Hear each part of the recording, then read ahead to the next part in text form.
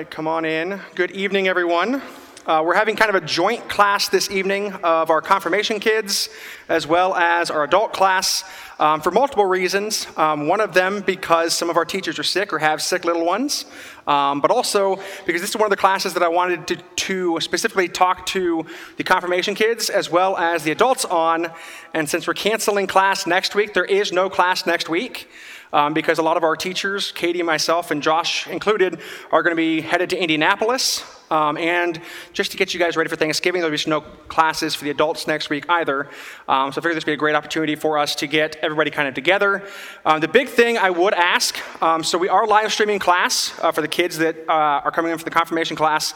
So kind of behave. We are going to have some time for questions and answers if you want to as well. But also you probably noticed we've got cameras there in the back. Every year, the diocese does a video for the Archdiocesan Catholic Appeal. And so this year they're going to get some B-roll footage, which means they're pretty much going to just kind of go around. They aren't there. Don't look at them, just pay attention up here. They're just kind of here to get some photos of people really in class. So that'll be going on. Tonight we are, though, focusing on the sacrament of reconciliation. And so let us begin with prayer. Let's begin in the name of the Father, and the Son, and the Holy Spirit. Amen. Good and gracious God, we give you praise and thanksgiving for this day. We thank you for the many gifts that you give us in our lives, especially for those gifts that we don't see, that we don't witness to every moment of our lives. We thank you for the great commission that you gave to the apostles to go and make disciples, baptizing them in the name of the Father, the Son, and the Holy Spirit, and for the descent upon the apostles in the upper room of the Holy Spirit, giving them the ability to forgive sins. And so we come before you this night, Father, thanking you for these great gifts of the sacraments of initiation that you have given to us in our lives and you have begun through our baptism and will be completed with the sacrament of confirmation. Be with us this night. Help us to do everything for your greater glory. We ask all these things in your Son's name, for he lives and reigns forever and ever. Amen. In the name of the Father, the Son, and the Holy Spirit. Amen. So I haven't taught the confirmation class yet, so you guys aren't quite used to kind of the teaching style. It's pretty much the way that I preach, so very dynamic, very kind of out loud, walking back and forth. But I wanted specifically to talk to you guys about the sacrament of reconciliation, because I don't know about you, but for me growing up, as I've mentioned many times at Mass, it was the one sacrament that I didn't like to participate in. But I've learned over time, as a priest, but also in my own journey of faith as a Catholic, that it is one of the most important sacraments for us in our lives. Outside of the Eucharist, outside of baptisms, in our life, it is one of the most important sacraments that we have. That it's not just a sacrament of initiation, but it's a sacrament that throughout our life helps us to be able to respond to God's grace. Now remember, at baptism, we are given an unmerited grace, that seal of the Holy Spirit that we are given at baptism that's confirmed on us at the sacrament of confirmation. We are given the gifts and the fruits of the Holy Spirit. Now, a gift, if you have it under the Christmas tree and you don't open it and use it, it's useless, right? I know for myself growing up, I got really jealous at my third Christmas because my older brother, and again, this is going to date me. Most of you kids have no idea what I'm about to talk about, but I got a bike, which as a 3-year-old, think, oh yes, a bike. My brother got a Teddy Ruxpin. Now the adults are like, oh my gosh, a Teddy Ruxpin, that's the coolest thing ever. A Teddy Ruxpin was this cartoon character that was a teddy bear, that its eyes would move, and you'd put a little tape inside of its stomach. Again, this is back before DVDs, this is back before CDs, this is back when VHS was still the thing. And so you take a little tape, you put it in its stomach, and you'd hit play, and Teddy's mouth would start talking with the story, and his eyes would start moving all around. Today, that's kind of like, guys, that's kind of freaky today. But for a 3-year-old, I was like, this is the coolest thing ever. But I was so jealous that my brother got this toy, and I just got a bike. And I mean, back in those days, it was a bike with the just giant wheels on it, because there's no way that I don't have balance as a 36-year-old adult. There's no way I had balance as a 3-year-old kid. And so back then, I didn't want a bike. I wanted a Teddy Ruxpin. So when he was done using his gift under the Christmas tree, I took it. Because as any younger brother does, you get older siblings' stuff. Those hand-me-down toys, I loved hand-me-downs. I loved being a second brother because I got to play with those toys. And I got to utilize them and actually learn from them. But the gift that God gives us of grace is much like that Teddy Ruxpin under the Christmas tree, or like that bike under the Christmas tree. As any gift is, if we don't first recognize it as a gift, unwrap it, and play with it or use it, it's useless. If I come to you and say, there is one present under the Christmas tree that has $1 million in it, what are you going to do? You're going to rip through every single package until you can find it, right? Well, that gift of grace that God gives to us on the long scheme is worth more to us than $1 million could ever be. Yes, $1 million can buy a lot of things, but Christ tells us time and time again in Scripture, what have you really gained if you've gained the whole world and lost your soul? Part one. Part two, he tells us everything that you have here, sans love. So love is the only thing that you have here that you can take with you when this life is requested from you. So when we die, the only thing we can take with us is love. You can't take relationship. In fact, when you get married, it's till what? Till death do you part, right? That you aren't even married in heaven. When Christ talks about the theological virtues of faith, hope, and love, why does he talk about love as being the one that remains? Well, because we have faith in what? Faith in Jesus Christ, that he is the way, the truth, and the life. That he has opened to us the gates of heaven. So when we die and we get to heaven, we no longer need to have faith in God. Why? Because we are there in the reality. We have hope in life everlasting, hope that what God has told us is true. But again, we don't need hope for the next life because we have come face to face with the truth, with the reality that is God. The only thing that remains is love. So for many of us in life, we struggle to look at the sacraments, specifically those sacraments that give us that grace. We struggle to look at them as gifts. How many people in here, be honest, raise your hand if you enjoy going to confession? I see like a hand and a half. A couple hands, because they're all liars and they got to go to confession now. No, but the reality is most of us don't like to go to the sacrament of reconciliation, right? Because I don't know about you, I hate, and that's a bad word to use, but I dislike using the term the sacrament of confession. Why? Because for me, when I hear the term confession, I think about being called to the jury stand at a trial and having to put your hand on the Bible and saying, I swear to tell the truth, the whole truth, so help me God, right? Or if you have to confess something, you get called to the principal's office, you're like, I didn't do it, that's the problem. I didn't do it, that's the problem. We don't want to get called to the principal's office. We don't want to have to go on the witness stand. If you ever played hockey, you don't want to go to the penalty box. In fact, I colloquially called the confessional growing up the penalty box. I only went there when I got in trouble. I mean, you that are in confirmation, how many times have you gone to confession because you got into a fight with your parents and your parents made you go to confession? Anybody? Been there, done that. Ironically, though, that is the best place to go if you're having a bad day. When we focus on it less as the sacrament of confession and more as the sacrament of reconciliation, the sacrament truly begins to make sense. When I confess, I say something, slap on the wrist, get out, don't do it again. When I go to reconcile, because that's when we break apart the word reconciliation, I want to reconcile my relationship. That's what the word reconciliation means, to reconcile one's relationship. And so when we go to the sacrament of reconciliation, we are reconciling our relationship with anybody with which we have sinned against. Number one, God. Forgive me, Father, for I have sinned. First things we say when we go in there, or in the name of the Father, the Son, and the Holy Spirit, forgive me, Father, for I have sinned, right? We go in and we profess to God, we are a sinner. We claim ourselves as not being perfect. Why? Because we're not. The world doesn't revolve around me. The world doesn't revolve around you. It revolves, ironically, around the sun, S-U-N, because it should revolve around the Son, S-O-N. And so in our lives, when we go first and primarily to reconcile our relationship with God the Father, Son, and Holy Spirit. Secondarily, any sin that we commit is not just a sin against God. Sin is personal. There's no such thing as private sin. Oh, well, if I lock my door, God is the only one that witnesses what goes on behind there.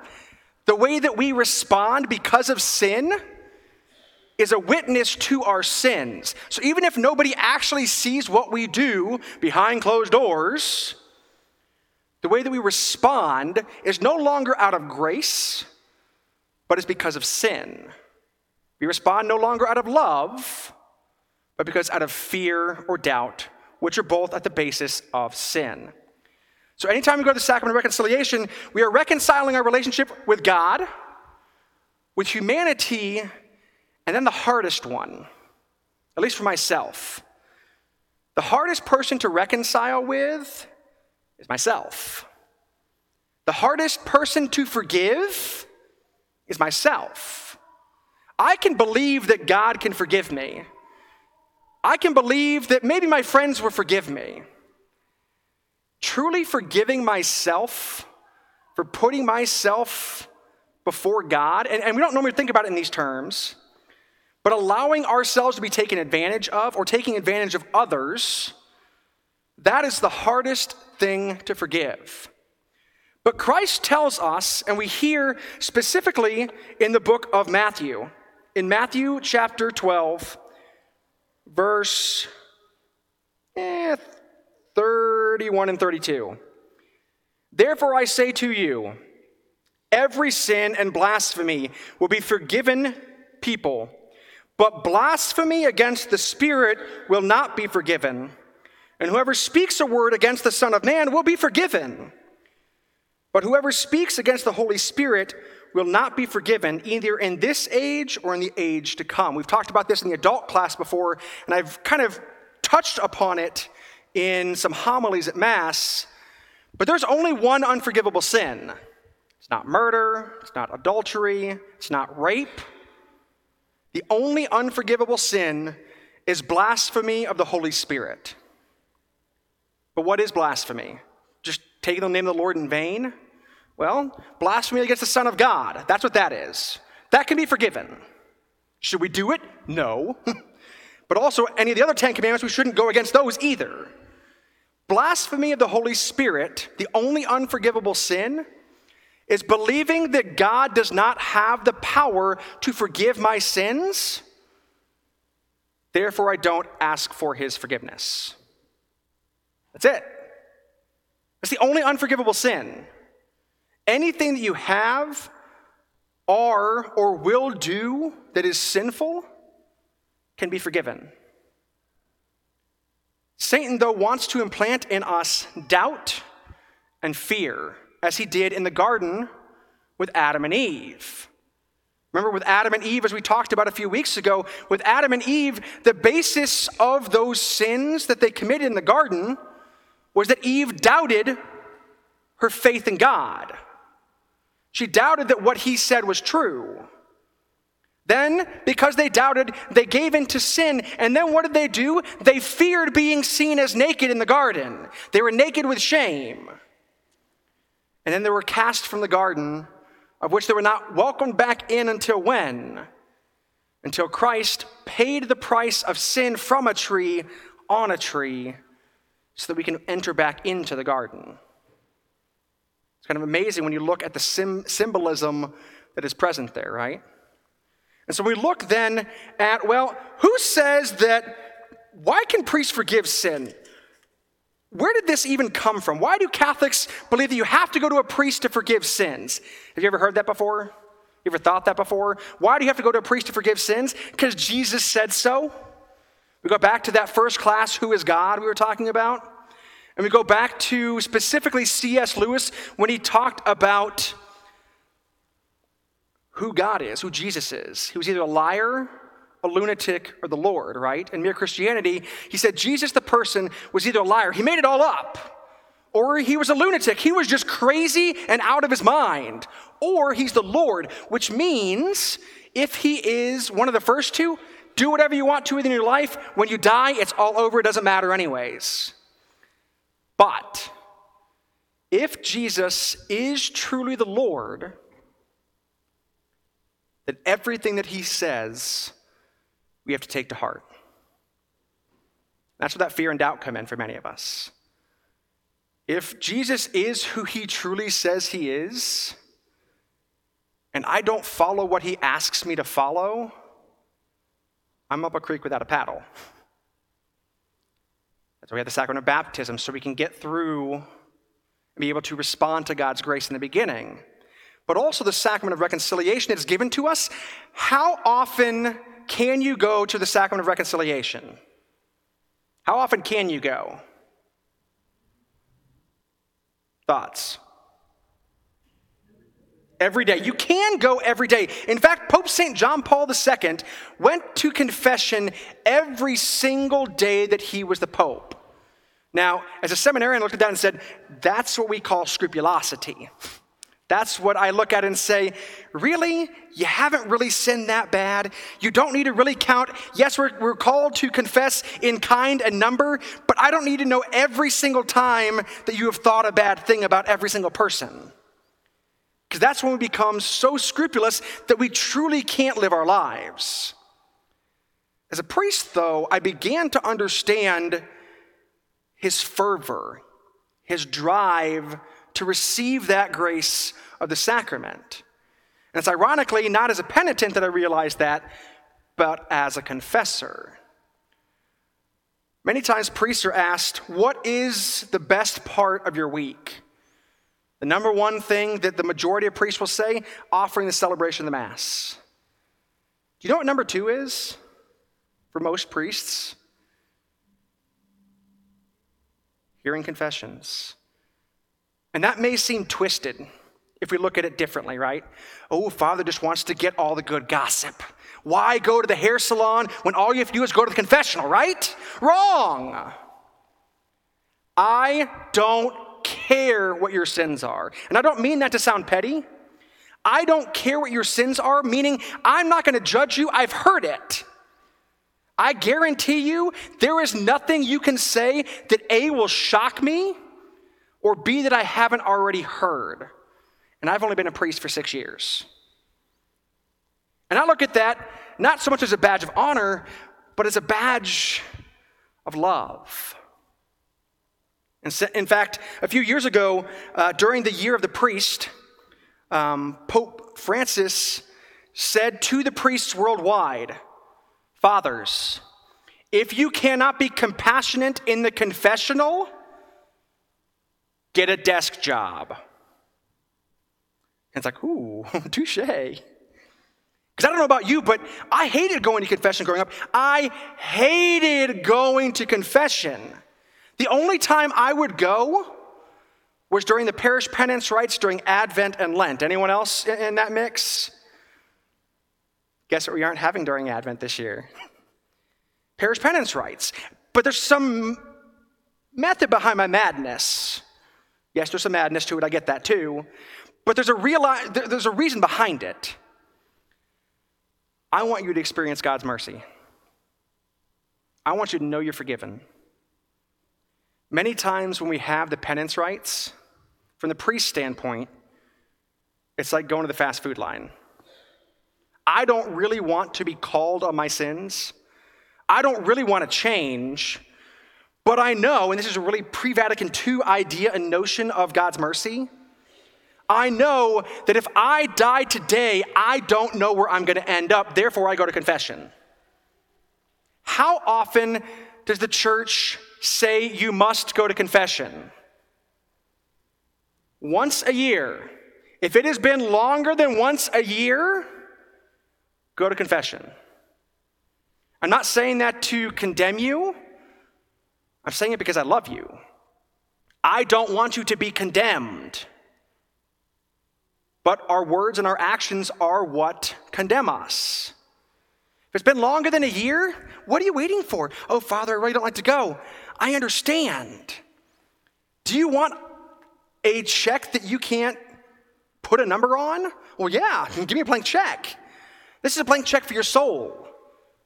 Christ signed his name on the bottom of it.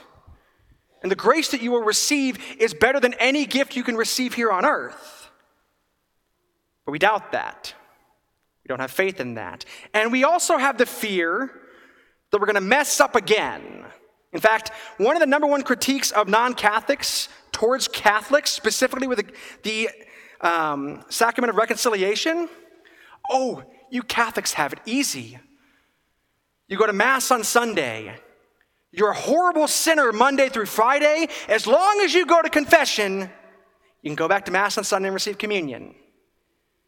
They're missing out on that part of the sacrament where we have to be contrite of heart, meaning we have to be sorry for what we've done. But also many times, I don't know about for you guys, but for me going through religious education, I didn't understand what a mortal sin was. Because we talk about venial sins and mortal sins, right? The struggle is we get buried in the minutia, in the small details, that we miss the point. Sin is sin. And this is where you get priests that differ on one end of the spectrum and the other end of the spectrum in regards to mortal sin. Some priests say every sin you commit is a mortal sin.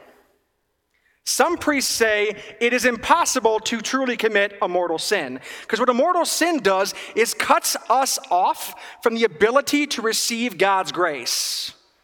God's grace, again, remember, is a free, unmerited gift that God offers to us. And if there's only one unforgivable sin, would God ever cut me off from his grace? No. But we cut ourselves off from God's grace by committing mortal sins. Now, what makes a mortal sin? And actually, it goes deeper than what makes a mortal sin. What makes me culpable for mortal sin? There's a difference between a sin being a mortal sin and having complete culpability for mortal sin. And we miss that conversation way too many times. I learned this when I was at the high school with the kids at McGinnis. What three components make you completely culpable for a mortal sin? It has to be a sin with grave matter. You have to know that it's wrong and do it anyways, and you have to be free in your action. If all three of those things you can put a check mark by, you are completely culpable for your mortal sin. And this is why some of the priests say that it's impossible to truly commit a mortal sin or completely be culpable for it. Specifically because of, more often than not, the freedom aspect of the culpability when we talk about mortal sin. What is grave matter when we talk about mortal sin?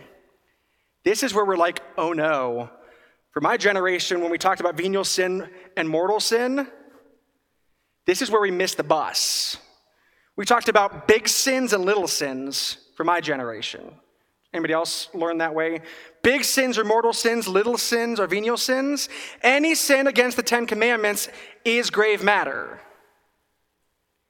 You tell a lie. You miss Mass on Sunday or a holy day of obligation. You don't keep the fast and receive the Eucharist. Small things like that we see as small sins, those are grave matter.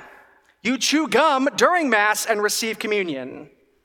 Because gum is food, whether you spit it out or not.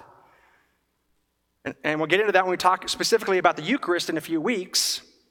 But when we talk about the fast for Mass, what are you to abstain from an hour before receiving communion?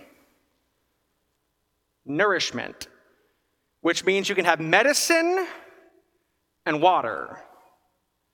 So if you're drinking a soda on the way into Mass, if you're drinking coffee before Mass, if you're having bacon, egg, and cheese biscuit before Mass, if you're chewing gum during Mass, you have not kept the fast. You should not receive communion. Now we as, I say Anglos, we as people that grew up with the United States American culture, we don't take receiving communion quite as seriously as our neighbors to the south. Growing up, I never saw anybody not go to communion. Anybody else been like that? If I went to Mass, I was going to receive communion. I didn't realize that I wasn't always in the state of grace to receive communion. I thought, I've got to go. I want to receive communion. That's just what you do, right? And not only do you just receive communion, you have to then receive from both species. Even if you have the flu, even if you've got strep, even if you've got COVID, you've got to receive both species, right? Wrong. In fact, there are times, and Christ even says this, it is better for you to go without than to receive and condemn yourself with your actions, than to receive the Eucharist unworthily. All of the sacraments go together. And so if you're just receiving communion because you don't want to have the conversation with your parents that, I had gum in the parking lot, so I can't receive communion today, or something worse, I would much rather you get up here, put your hands over your chest, and I can give you a blessing at that time. Go to confession afterwards, or go to confession beforehand. As long as we aren't 10 minutes before Mass, you can pull me aside at just about any time and say, Father, I need to go to confession. Padre, confesarme. Sí, I can. English or Spanish? Prefer English. Tratando en español, pero prefiero inglés. Because my role, again, is not to judge, but to love. So we talked about grave matter. Freedom. This is the fun one to talk about when we talk about culpability for sin. What limits someone's freedom? Well, if I come to Terry with a gun to his head and say, Terry, murder your wife or I will murder you, if he pulls the trigger, he is not completely culpable for committing the sin of murder. He's grave matter? Yeah, definitely. Murder. Taking of an innocent life. He knew it was wrong, but he did it anyways. But he was coerced to do so. If your freedom is lessened, your culpability for that sin is lessened. Now that's not to say, hey, anytime I go murder someone, make sure I've got a gun to my head. No, that's not what I'm saying. But many times we are so quick to judge and slow to forgive that we forget how important forgiveness is to living the life of holiness, to truly embracing God's love.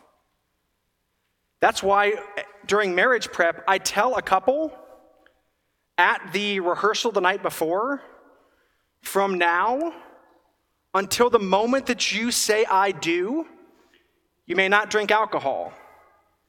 You may not take muscle relaxers. You may not smoke anything, because that can limit your ability to make a clear I do moment. Therefore, you aren't answering in freedom. The same way for me, I once went on a confirmation retreat, which is why I will never mandate this, but I went on a confirmation retreat one time where they mandated everybody must go to confession during this retreat. Well, you've just invalidated the sacrament. Congratulations. If you are coerced into the sacrament, parents, if you coerce your children and they aren't sorry for what they've done, it does some to invalidate that sacrament. Now, what percentage of that is, that's between you and God. I don't know. But it does lessen some of the validity because you have then been coerced into that sacrament. You guys understand the difference between them with the freedom and grave matter? And knowing right from wrong, that's your Jiminy Cricket on your shoulder. Always let your conscience be your guide, right? We learned that from Pinocchio. It's been out as long as most of you guys have been alive. Maybe a couple of you guys that grew up before it, but that doesn't count. You've known the story. We know that our conscience is ultimately God speaking to us and through us through the person of the Holy Spirit, an advocate and guide that is given to us because of the first Pentecost. When Jesus ascended to the Father, he said, I will be with you always until the end of the age, and I will leave the Holy Spirit as advocate and guide to help you along the journey. So, why do we go to priests for confession? Jesus, in the upper room at Pentecost, when the Spirit descended upon the apostles, what were the words that Christ spoke? He was talking very specifically, and I don't have it pulled up here because I'm a bad priest. Actually, I'm a good priest because I don't have the scripture. No, that's not true. When the Spirit descended upon them, Jesus said, "Whose sins you forgive are forgiven, whose sins you retain are retained." So Jesus, the Son of God, the second person of the Trinity, gave the power to forgive sins to humanity. Are you with me so far on that? Gave it to the apostles.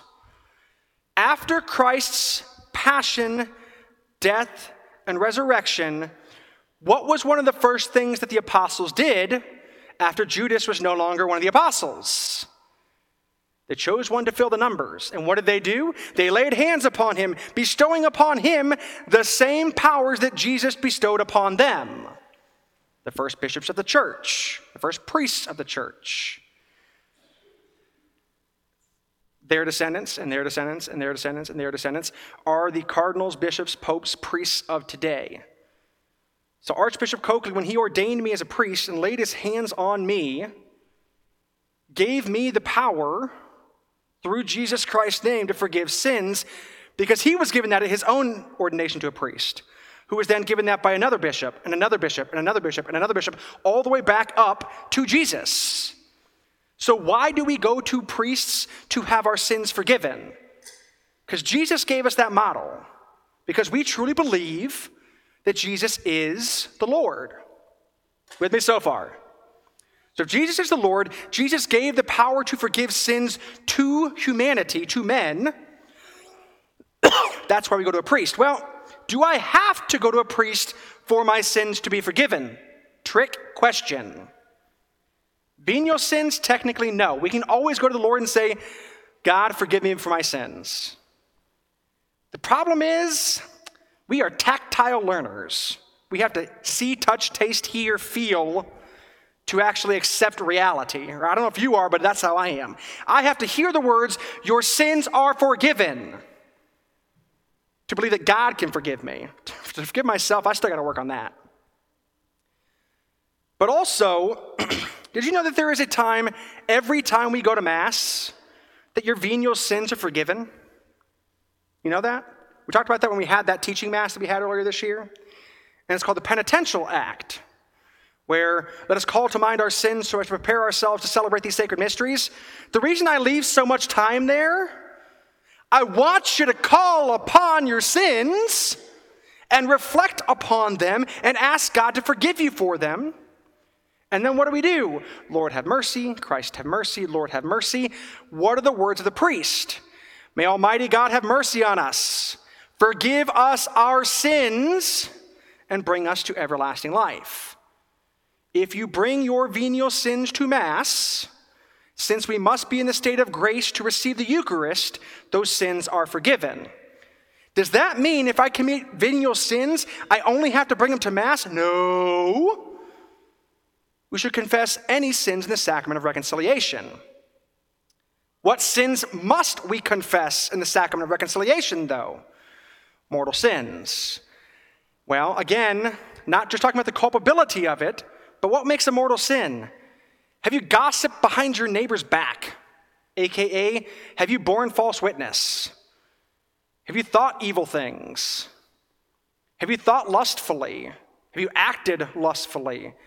Have you cussed someone out? Have you murdered someone in either action, word, or deed?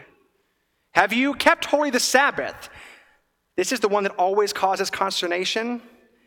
Did you go shopping on the Sabbath? Technically, we're not supposed to work on Sundays. I get an exemption because I have to work on Sundays. Which means if you go out to eat, if you go to Walmart, if you go to, we don't have Dairy Queen here, if you go to Brahms, technically, we are committing sin. Now, we can get into that a whole other time, because I can whole talk about that. I've had to have a whole class about that before. But many times we look at it as, well, it wasn't a bad sin. I just told a white lie. It's my wife's fault that I lied to her and said the dress looks pretty. Wives, if you go to your husband and you ask how that dress makes you look, and they say anything besides, oh, it looks great, honey, you're going to smack them. If they lie to you and say, oh, your dress looks great, honey, God's going to smack them. Don't put them in that situation. Don't do it. But we do it all the time, don't we? All the time. We don't even think about how we set people up to fail. But the Lord continually has mercy on us. The Lord continually loves us. Since there's only one unforgivable sin, one of the things that people say then many times is, okay, you got me. I can go to confession to a priest. Yes, the church asked me to do it once a year, preferably during the time of Lent or Easter. Okay, got you there. But I don't like to go. I don't want to go. Guys, I'm telling you, as an adult, there's a lot of things that you don't like to do, and you're not going to want to do. I mean, there's this whole new hashtag that came up in the last 15 years. It's called hashtag adulting, or as my generation would have said it, suck it up. There's a lot of things we don't want to do in life, but that we're called to do as members of the human family. And we struggle there still to see, how could God possibly forgive me? How could God possibly love me when I struggle to love myself? That's actually one of the hardest things for us forgiving ourselves in the sacrament of reconciliation. How could God ever love me? If he really knew what I did, I hate to burst your bubble. The Lord sees everything. He knows what you've done. And guess what? He still loves you. He knows what you're going to do, and guess what? He still loves you. God's love is, and this is a big word, God's love is immutable, unchanging, which means if God only creates things that he loves, and you have been created, got to follow me in the logical process here, or for those of you who are in geometry, these are why we do logical proofs in geometry, because it wants us to get thinking in a logical term. If God only creates things he loves and he's created you, guess what? God loves you. And God loves you so much that he continues to give us the ability to receive his grace, to turn away from our sins, until we have no more time. And Christ shows that to us as he's hanging on the cross. We hear this story every year during Holy Week, where you've got the good thief, which I don't know how he got that name, but he's a good thief. Not a bad thief, but he's a good thief. But the good thief is there and says, I deserve to be up here. I'm sorry for what I've done. What does Jesus say to him? Believe me, today you will be with me in paradise. That was like the original deathbed confession was on the cross, right? Why do we wait so long? We'll talk about this when we talk about the sacrament of anointing. Do not wait, because you're relying on me, a human, to get there in time. Sometimes it's impossible. If you know you have something coming up, err on the side of mercy. Err on the side of time. You guys know my schedule, because I tell you guys my schedule probably more openly than I probably should. I'm in the city the next 3 days. If you need to go to confession, I'll be here afterwards. Next Wednesday through Sunday, I'm going to be in Indianapolis with some of our youth for NCYC. We still have spots available. If you are, I believe it's over the age of 14 or in 9th grade, we have spots for you if you want to go. But I'm going to be gone. And then I get back and I'll be gone all of Thanksgiving week to give thanks to my family for putting up with my crap. And my reward is I get to fly out to Florida and go to Disney World on Thanksgiving. Because that's actually what's going to happen that week. So in the next few weeks, if something happens, I'm out of pocket. I can call Father Bala. I can call Father Swami. But if they aren't here, we're out in the middle of nowhere, guys. Our closest parish is Clinton, 25-minute drive, 25-mile drive. Next is Weatherford. Then it's El Reno. El Reno's a good hour drive. Now, I'd call Father Lance Warren in a heartbeat to try and get him out here, but I'd call Father Kelly before him and Father Bala before him. I like to know who's around me, so if in case of emergency I can't be there, I can make sure you're taken care of. But why do we always wait for those emergencies to happen?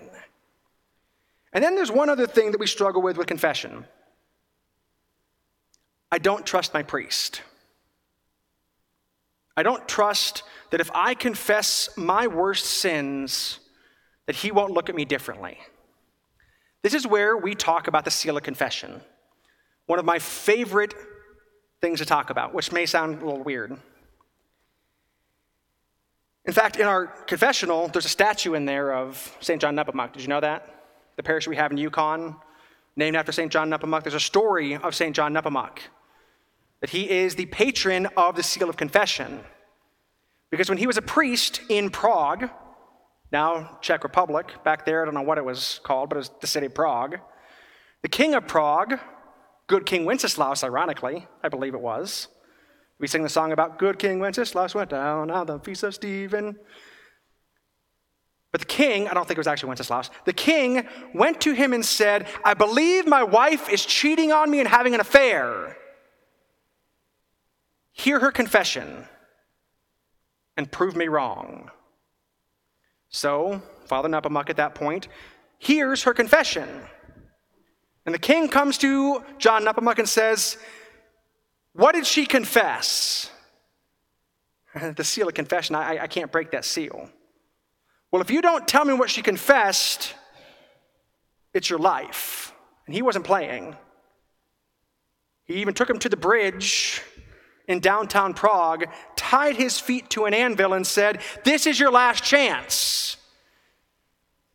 Tell me what she confessed, or you're sleeping with the fish tonight. Your Highness, I'm sorry. My eternal soul is worth more than anything you can do to me.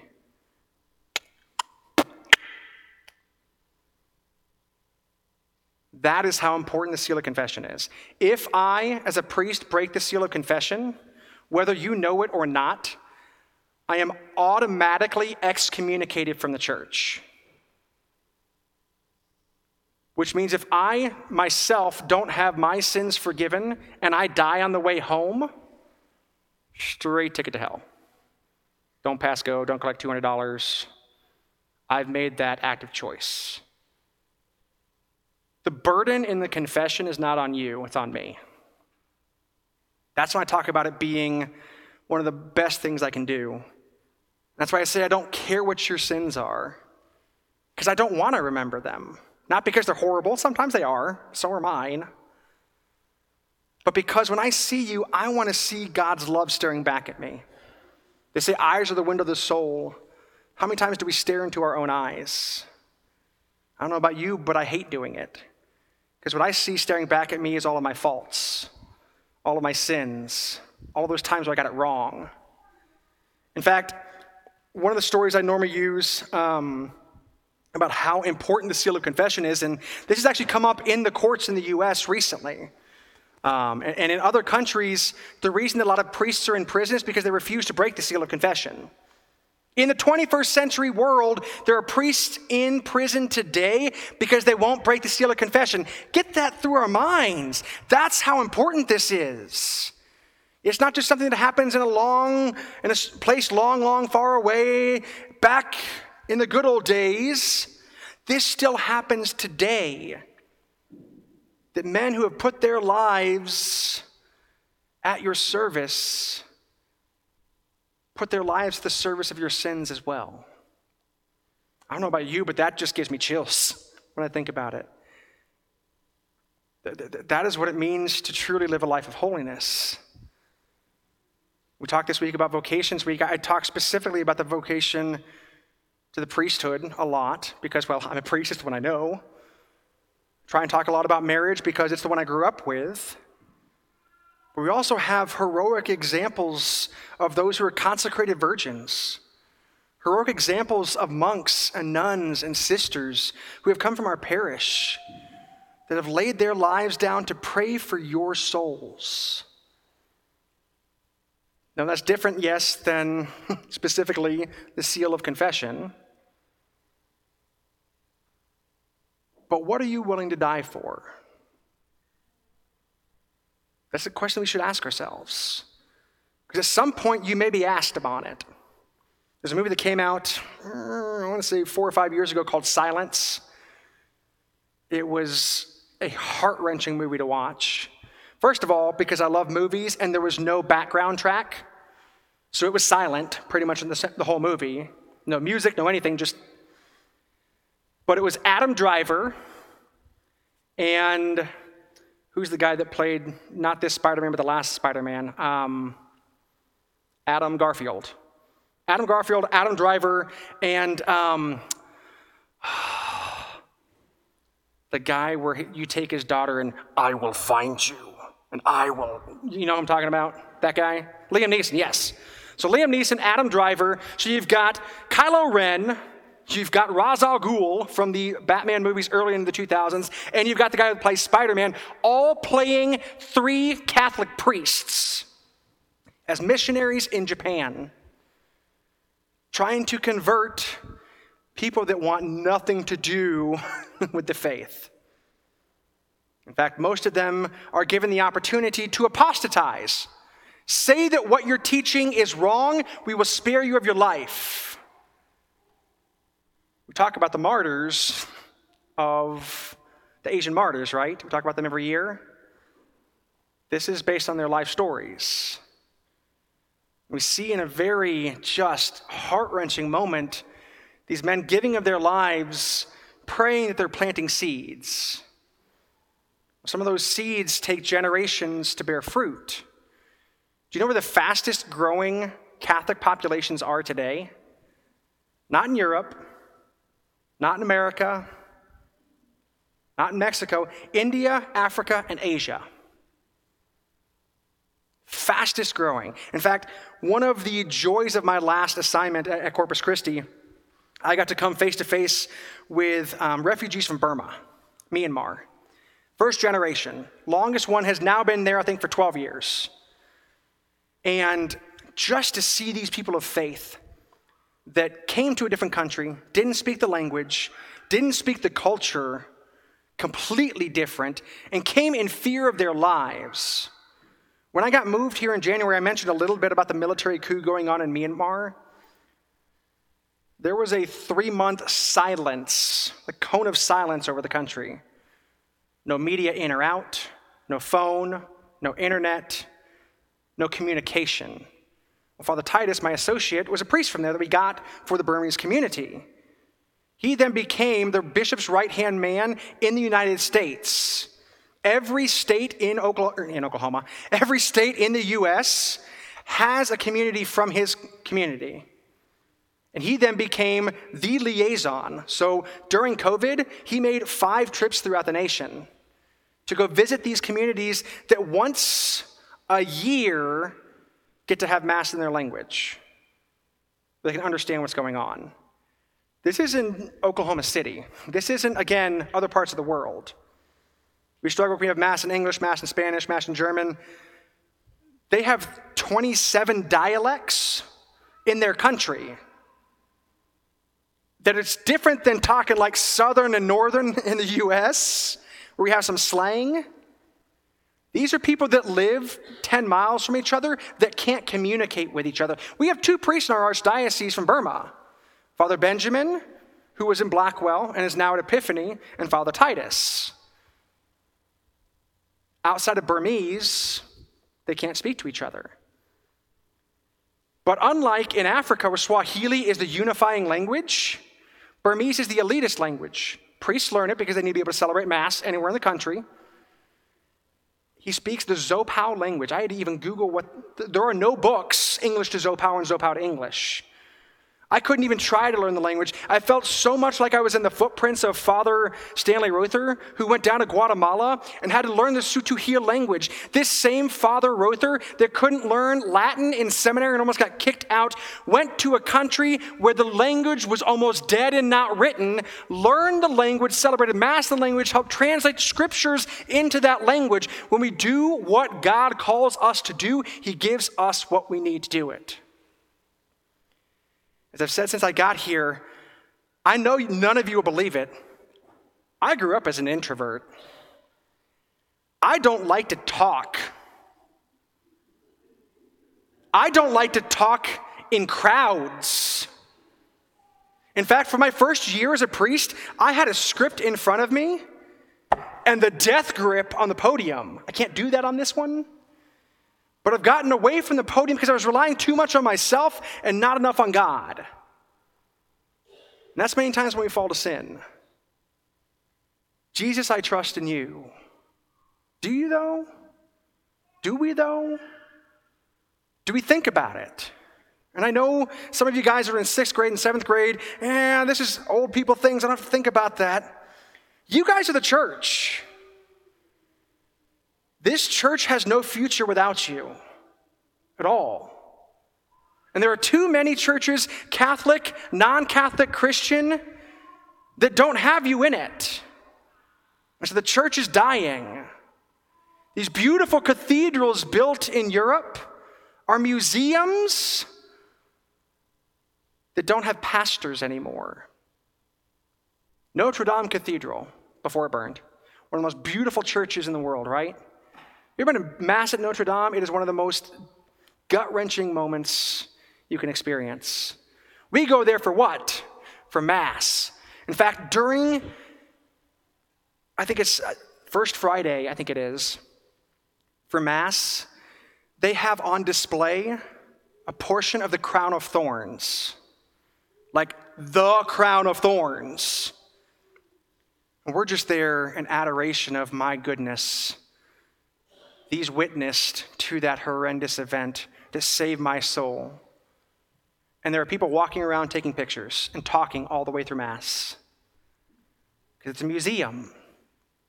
St. Peter's Basilica, Rome, well, actually Vatican City, in the middle of Rome. They will only allow certain people in for Mass, during Mass. You have to stay in your specific places. Why? Because a lot of people want to go to take pictures because they're tourists. Because it's one of the most beautiful churches in the world. But they want to go to see the Pietà by Michelangelo, or the Sistine Chapel, or all of these monuments to human achievement. When the most beautiful monument is on the altar, on a simple altar. Now, it's not simple there. I mean, it's huge. It's ridiculous. But the same Mass that's celebrated there is celebrated here. Now, I have to admit, like when I was there and I got to celebrate Mass on the tomb, like not like next to the tomb, but on the actual top of the tomb of Pope St. John the 23rd, I was just, huh? But I was also surrounded by the history of the faith. The good, the bad, the ugly, the indifferent. And when we talk about our vocations, we have to take them seriously. Why do so many marriages end in divorce? Because people don't take marriage seriously. People don't take dating seriously. If you believe you have a vocation to marriage, date. If you don't. The only reason you should be dating is because you're looking for your future spouse. If for any other reason you're dating, you are then potentially injuring that person finding their future spouse. In fact, and I'll end with this kind of tangentially, my first year as chaplain of Bishop McGinnis, they had a freshman retreat where the senior girls talked to the freshman boys, and then they talked to the freshman girls, and the senior girls talked to the freshman boys and the freshman girls. And I had just gotten done talking to the freshman girls, and I went into the freshman boys talking to the senior boys, and one of the freshmen asked, "How do I get with a girl?" As I walked in the room, I said, "I got this one." They went, "Huh?" I said, that question right there is why you will probably have a nasty divorce. They're like, huh? We're freshmen. What are you talking about? Divorce. You guys will learn how to treat your future spouses by how the people you date right now treat you and how you treat them. If you don't love them and you love them, they will have those wounds in their hearts when they say I do to their future spouses. If you don't believe me, ask the generations that have gone before you. And I talk about that seriously because marriage is such a serious vocation. Any call from God is serious. Vocation to priesthood is serious. Vocation to consecrated life is serious. Vocation to marriage is serious. But we live in a world that doesn't want to take anything seriously, but I do. I take you guys seriously. I love you so much to be vulnerable. You guys know more about me than you probably know about the person you're dating. Kind of weird, I know. But I talk to you about my flaws, about the ways that I've failed, the ways that I've learned. Why? Because I don't want you to make the same mistakes that I did, because I had to learn by making my own mistakes. My older brother, I refused to learn from his mistakes. I thought I had to make my own. I was wrong. The hardest thing that your parents can do for you is love you the same way that God loves you. God loves you so much that he will allow you not to respond to it. The biggest fear that these parents and grandparents and aunts and uncles have for you is that you'll be hurt. They don't want to see you in pain. Does anybody want to see anybody in pain outside of like sadists? Probably not. But we don't take it seriously. We don't think about it. Kind of circling back around, when we talk about the sacrament of reconciliation, that's why I love it so much as a priest, on both sides of the confessional. Because I get to experience God's grace, and then I get to be a witness to it. When I see you at your best and at your worst, what I really see is a child of God struggling to live that life of holiness. That's who we're all called to be, striving for perfection, knowing that we may never truly attain it. Got time for about one or two questions. Any questions? Adults, this is where they learn they don't have to ask questions, I'm telling you. Yeah, Brina.